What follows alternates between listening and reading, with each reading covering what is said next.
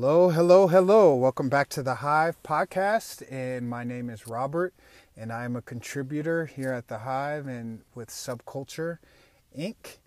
And today I'm going to be talking to you a bit about the book of Philemon. And I just want to start out by saying that I know that you don't often get a lot of content related to the book of Philemon, aka Philemon, aka Pokemon, however you want to say it.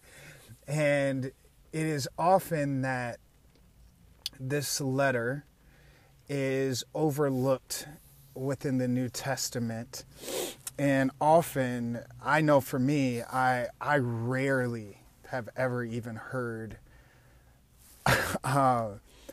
this book, this quoted at all within a preaching context. And I just wanted to shine a little light upon it, give you a few things that hopefully will pique your interest, pique your spirit, and hopefully will inspire us all to just dig deeper into this text. Hopefully will inspire us to investigate and ask ultimately the question of why God chose to leave this writing within our New Testament, right? So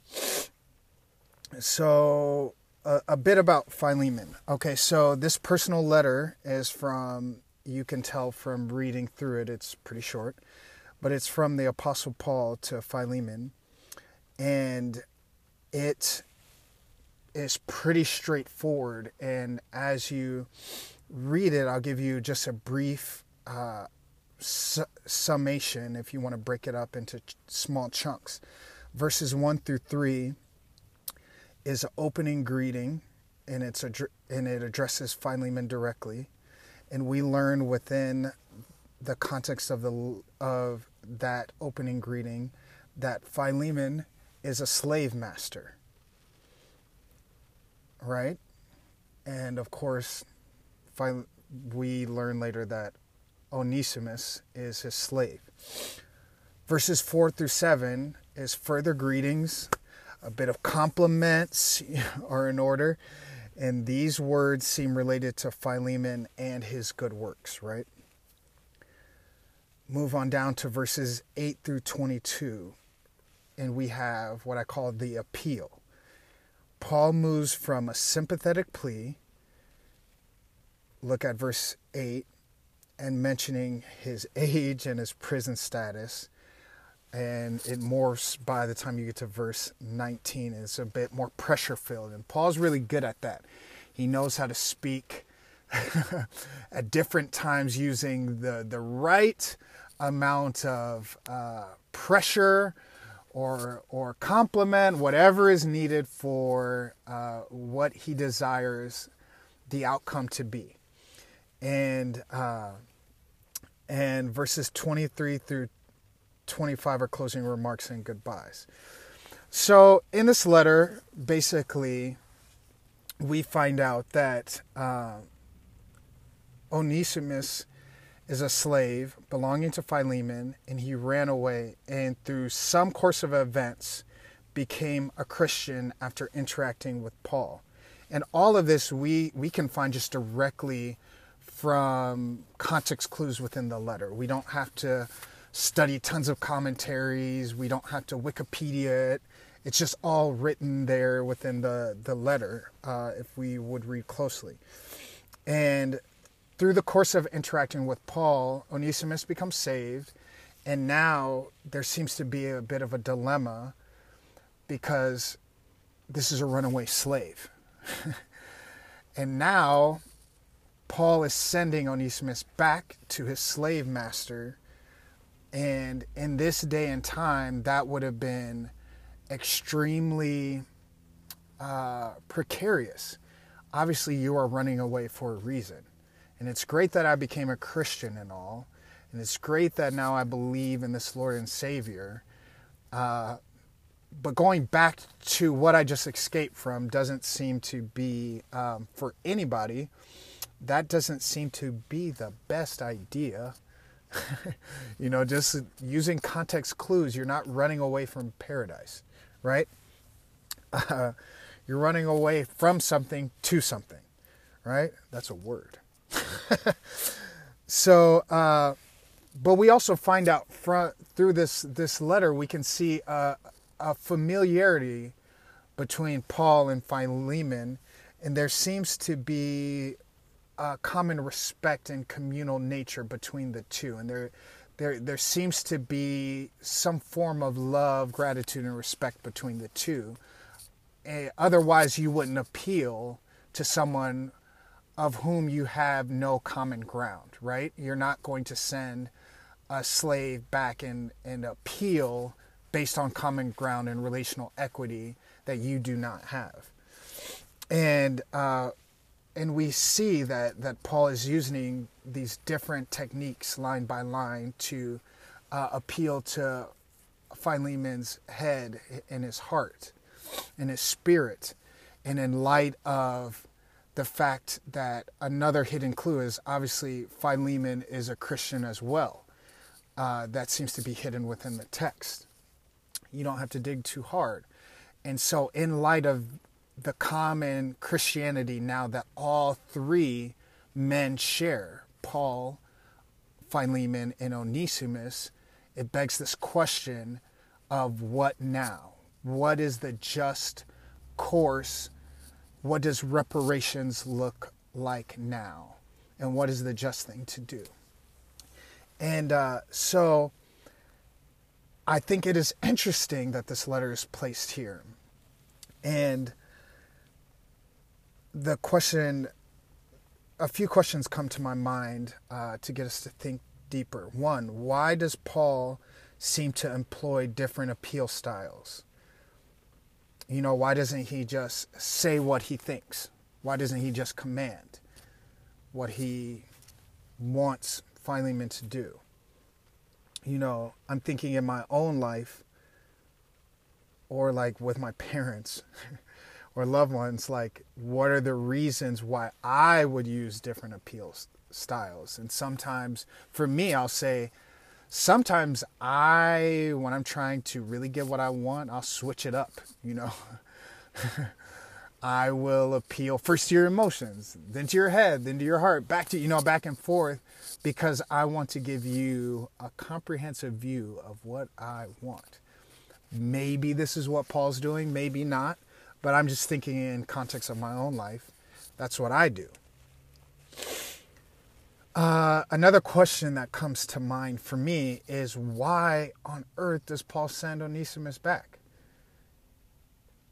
And in conjunction with that is, why doesn't Paul take this opportunity to clarify and condemn the practice of slavery outright?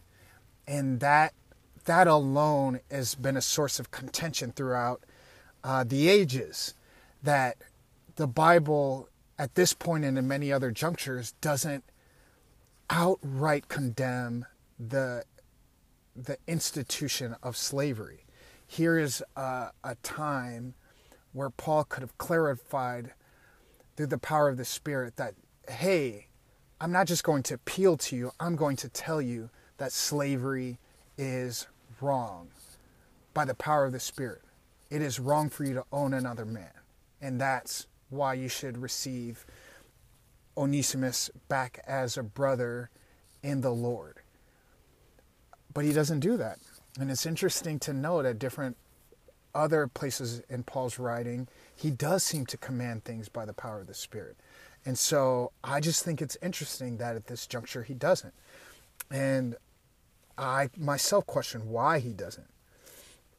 And the last question I'm thinking is, what is the significance of this, small little nugget, this small little treasure being here? What is its significance in the Bible, and what are the gospel implications here?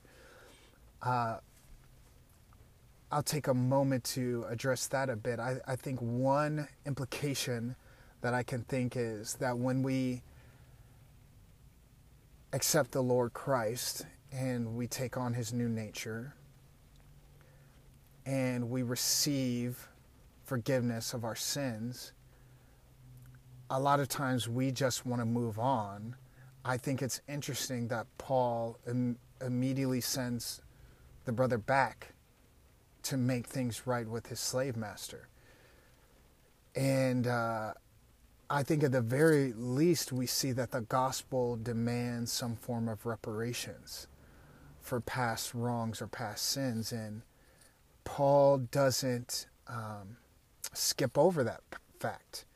And he sends Onesimus back to his slave master. And I think that's a witness of the implications that the gospel has.